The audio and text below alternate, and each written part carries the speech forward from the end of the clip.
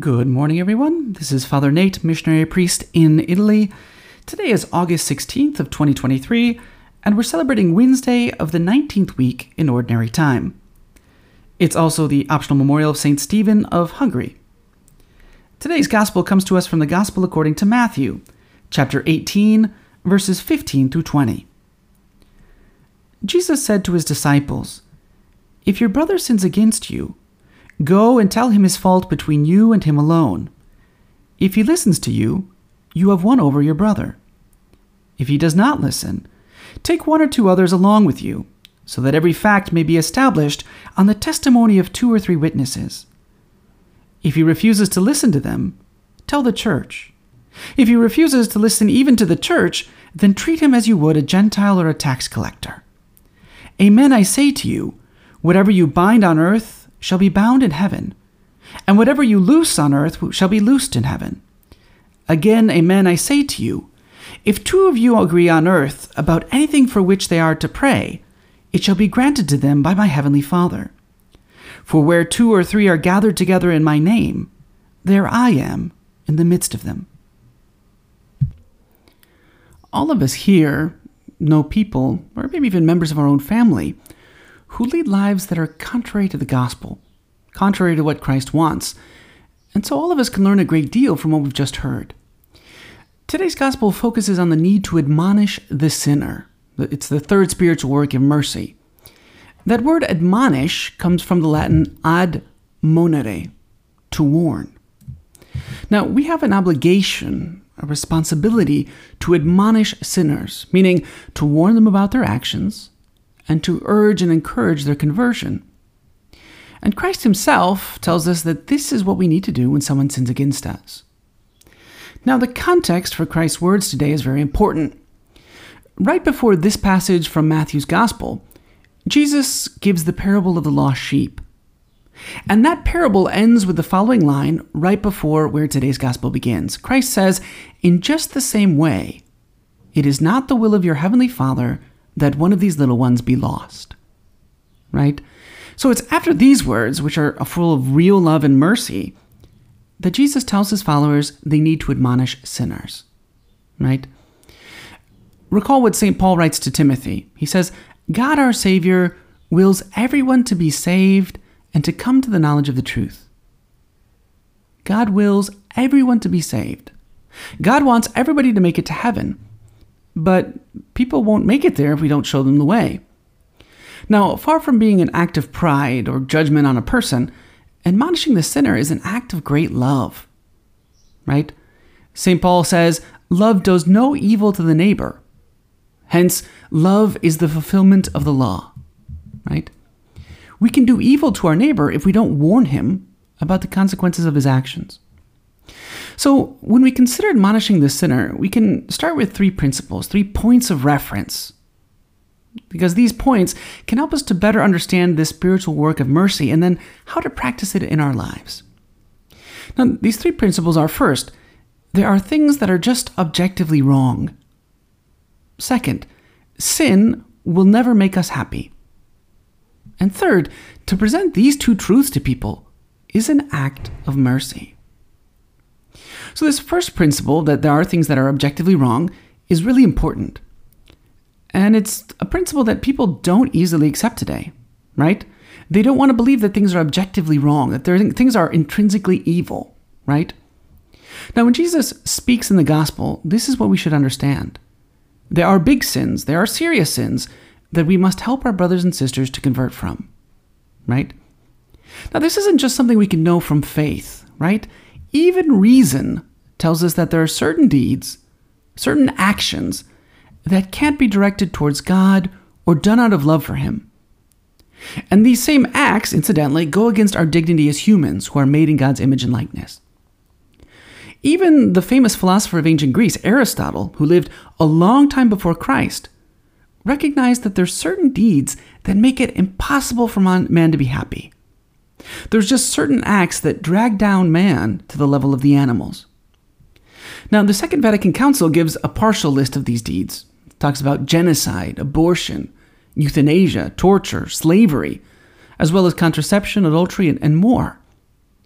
Now, we need to keep this in mind because even people who aren't Catholic, even people who don't believe in anything, can be brought to accept the fact that certain things are always bad, right?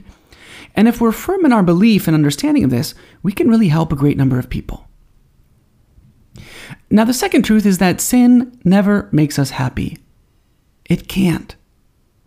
The only thing that can make us happy is doing God's will, especially in following his law. Why? Because there's a law that's written in our very nature. As St. Augustine wrote in the Confessions, there's that beautiful, famous line, God has made us for himself, and our hearts are restless until they rest in him. Now, we often hear people tell us not to impose our beliefs or impose our faith on them, right? But the truth is, we don't impose anything on anyone. What we do is propose. We propose a way of life that will make them happy, that will satisfy their deepest longings beyond their wildest imaginations. This way of life, this way to happiness, is written in their very soul. God himself has made us to seek him, right? It's written in our nature. Sin doesn't make us happy, right? The Catechism even says this in point 1849. When we sin, it wounds our nature because it takes us away from what we should be. It diminishes us. It saddens us.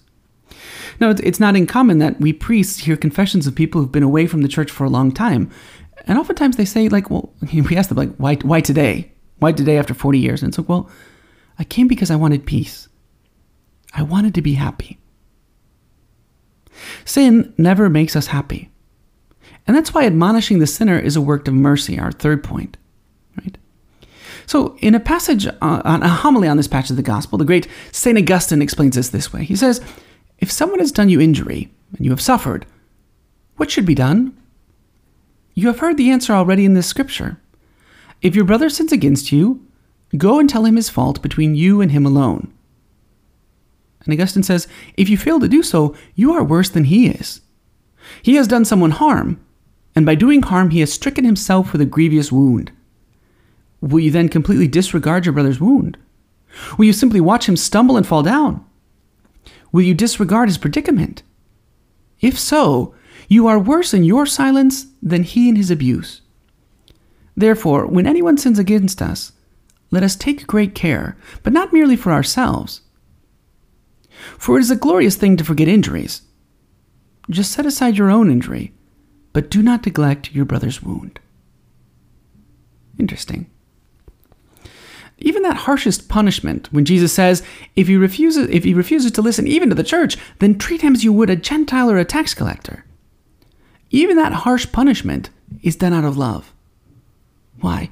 To show the person how radically they've separated themselves from God, and how radically separated from God they'll be for all eternity if they don't change their lives.